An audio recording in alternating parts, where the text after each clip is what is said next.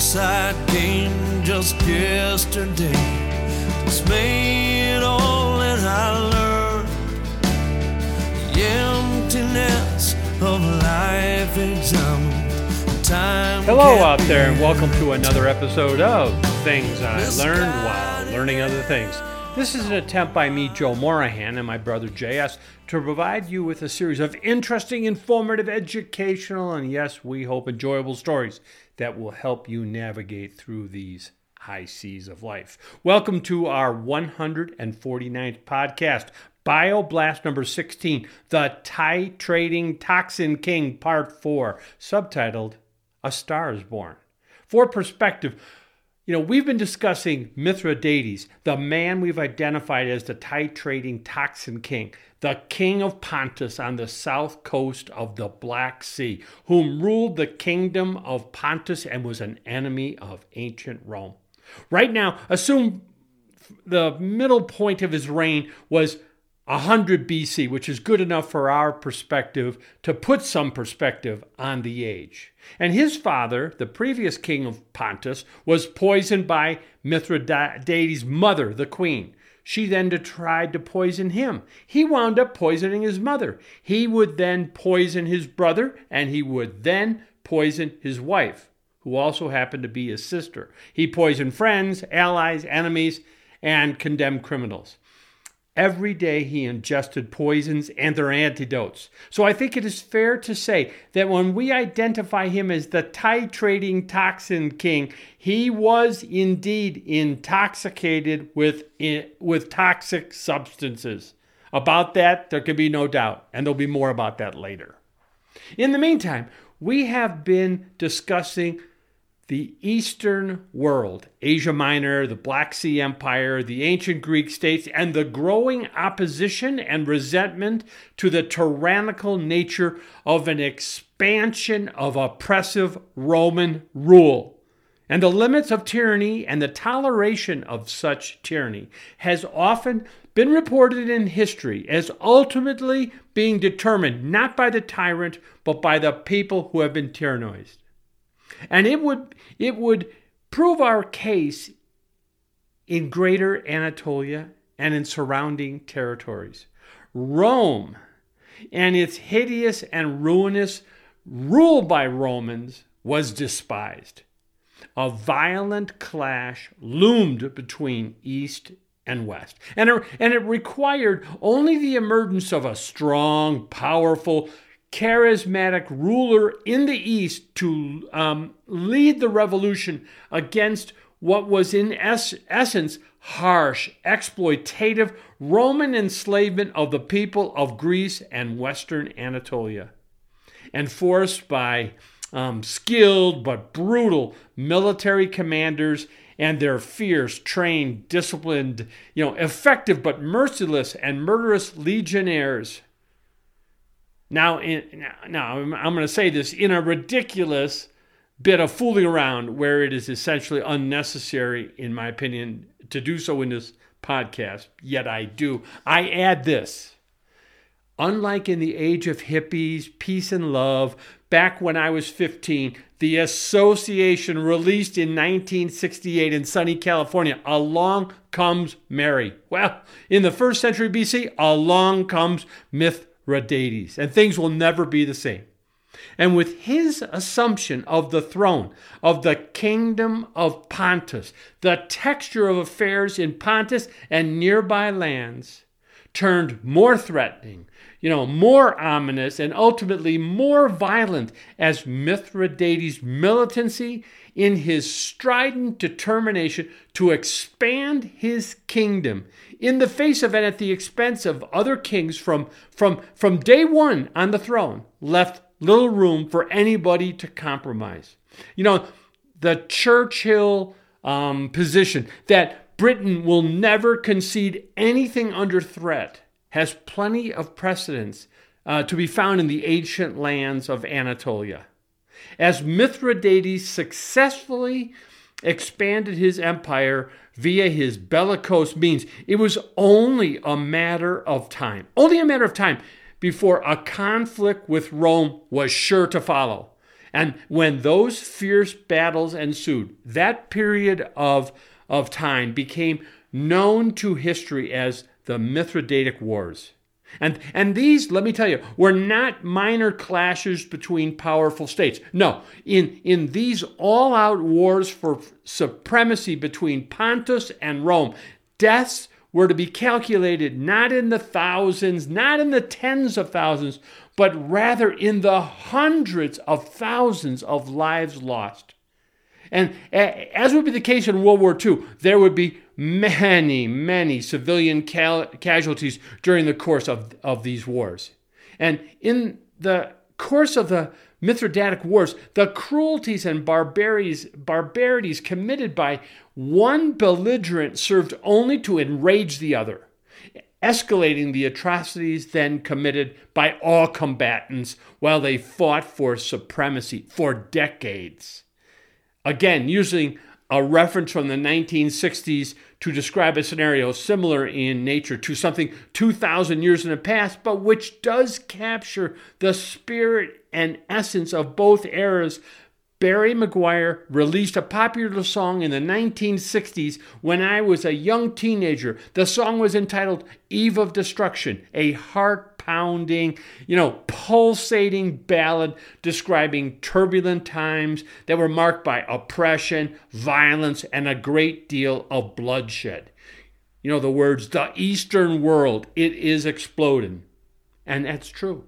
In this geographical part of the globe that Mithridates occupied, centered in northern Anatolia, ancient Greeks, former states within the Persian Empire, soon would be joining with the kingdom of Pontus to form the Black Sea Empire, envisioned by and driven by Mithridates, a vast, powerful alliance of lands committed to one thing: achieving at all costs its primary objective: to resist and throw off the shackles and fetters of their enslavement forcibly placed upon victimized people, all attendant to the advance of exploitative, oppressive, cruel, and violent Roman rule.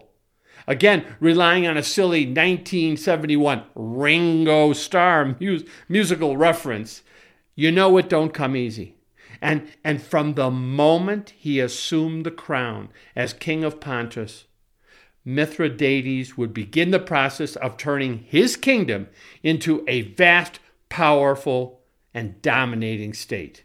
His colossal ambition would compel him to expand the territory over which he ruled. In terms, the French intellectual in 1948, Jean-Paul Sartre, relied upon in his play Dirty Hands when he wrote his famous line, "by any means necessary." It's an intellectual's way of saying all's fair in love and war, or by hook or by crook. Mithridates set his mind to establishing the expanded territorial boundaries of Pontus beyond the Black Sea and Anatolia. And early in his reign, the dominoes began to fall one by one. First, Colchis, modern Georgia, east of the Black Sea. It fell to Mithridates. Then the fierce nomadic Scythians, those northern Iranians, Ukrainians, and southern Russians, Central Asian peoples from the steppes who found it advantageous to align themselves with Mithridates. And after a great deal of fighting, the Crimea was annexed to the kingdom of Pontus. Parts of Paphlagonia and Galatia and Cappadocia in Anatolia followed suit. And when the Romans twice provided military support for Bithynian king Nicomedes to prevent Mithridates from further expansion of his kingdom in Anatolia, after that, it was then that Mithridates concluded he'd been left no choice but to expel the Romans from Asia in entirety. And he had many tools in his toolbox which he might rely upon when he needed to do so. Speaking 22 languages didn't hurt, as he could converse with the local peoples in their language without the need of an interpreter. He was knowledgeable in history, philosophy, business, trade policy, geography, science, politics. He was a man of tremendous intelligence with remarkable charisma and charm. And as we would say today, he had plenty of people skills. And having been educated and groomed at his father's court to be a king, Mithridates was ready. And he had a physical presence and a military strength behind him that he directed, and he had a countenance, a state of mind that permitted him to be unpredictable in the demonstration of kindness and capable of mercy, yet with a willingness to be as ruthless and arbitrary as he ever felt he needed to be. He was a man who was a magnet in a tack factory. He attracted people to his cause and convinced them it was their cause. He won people over, concluding, as people are wont to do, deciding it's best. We need to be led. We like to be led. And if we're going to be led, it's best that we be led by a lion and not a donkey. And Mithridates proved he had the ability to, as they say, win hearts and minds, as the American military suggested, was our plan in Afghanistan and Iraq after we had initially so misjudged the military political quagmire in which we were so, mired in that part of the world in the early 2000s. That's the world that Mithridates lived in, by the way. What a snafu that had been. But let's retreat for a moment. How did this man come to power? And what was it about this man, Mithridates, that attracted so many people to believe in him, to go for his cause? What were the signs of his greatness? Was he that charismatic? What exactly was it? Well, first of all, to be born a royal. Well, that's very helpful. Presuming one survives the intrigues of the royal court, which in history have proved so often to be so lethal. So there's that. But keep in mind that in the 2nd century BC, the Black Sea kingdom of Pontus consisted of peoples highly superstitious by nature, very religious at their core, believers heart and soul in sacred omens prognosticated by the gods. Predestiny, destiny, fortuna, fate. All this was inviolable. They sacrificed to their deities. They read the entrails. They listened to their holy magi, all in pursuit of divine guidance. This was all very serious business at that time. So when there were heavenly signs, they were not to be ignored. Or more accurately, they were ignored only at one's peril. One more silly reference. A fool never learns, and I'm going to do a very foolish thing again. There's a song in there somewhere, I think. So the ancient historian Justinus, he wrote that when Mithridates VI Jupiter was born in Sinope along the southern coast of the Black Sea in 135 BC, there appeared in the sky a comet with a curved tail that burned so brightly for 70 days that the entire night sky appeared to be on fire. I kid you not. In its greatness, it filled a quarter of the heavens with its brilliance, and it outshone the sun, while its rising and setting took a period of 4 hours each. Chinese records confirmed the date of the long-tailed star, that it appeared from out of nowhere and stretched across the heavens.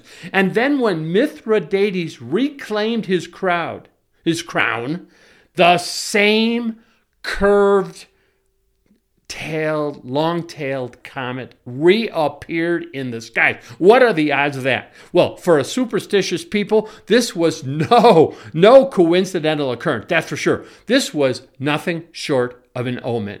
And Mithridates had definitely been sent by the deities to rule their lands, to bring the peoples to prosperity, rid them from their oppression and enslavement under Roman rule. And of this, there was little doubt. Mithridates himself, for obvious personal gain, he was perfectly willing not only to judge the appearances of the curved, long-tailed comets as a private message from the gods that he was meant to be the man who would be king. No, he was certain of that. But he was astute enough to see the potential political advantages gained by reminding the people of the coincidental, interstellar appearance of the celestial bodies at the time, both of his birth and of his ascendancy to the crown. And whenever necessary and however necessary, to eliminate any remaining doubt that he had been anointed by and therefore was operating in full accordance with divine guidance, he would remind the people. Providence, of course, providing a position, a platform from which it is much easier to govern. Of that, I am sure.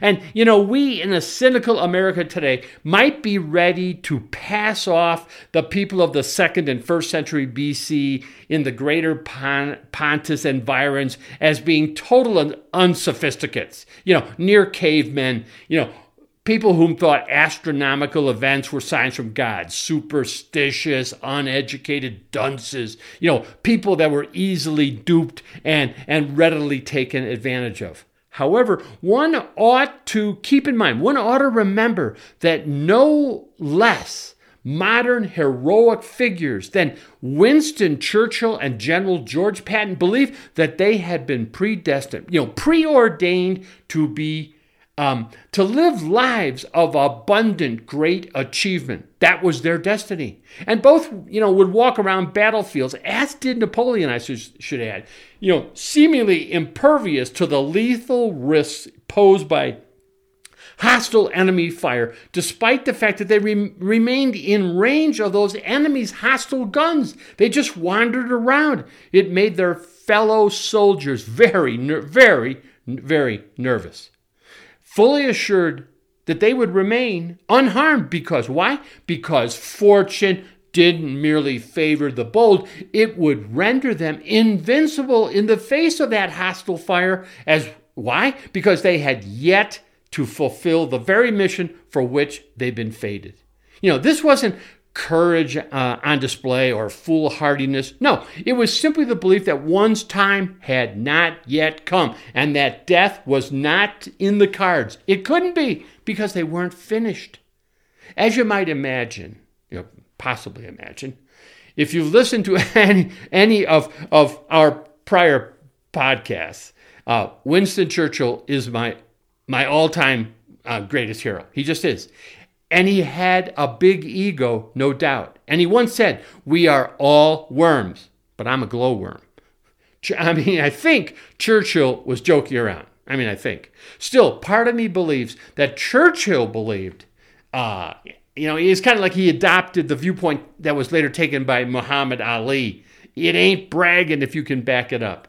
And Churchill certainly backed it up. But more importantly, I have more to say about this modern view that the ancients remained susceptible to superstition, magic, and delusion, and that sophisticated people like modern Americans are not. I have evidence that we are. We really, really are just as susceptible to idol worship, symbolism, and delusion as were the ancients.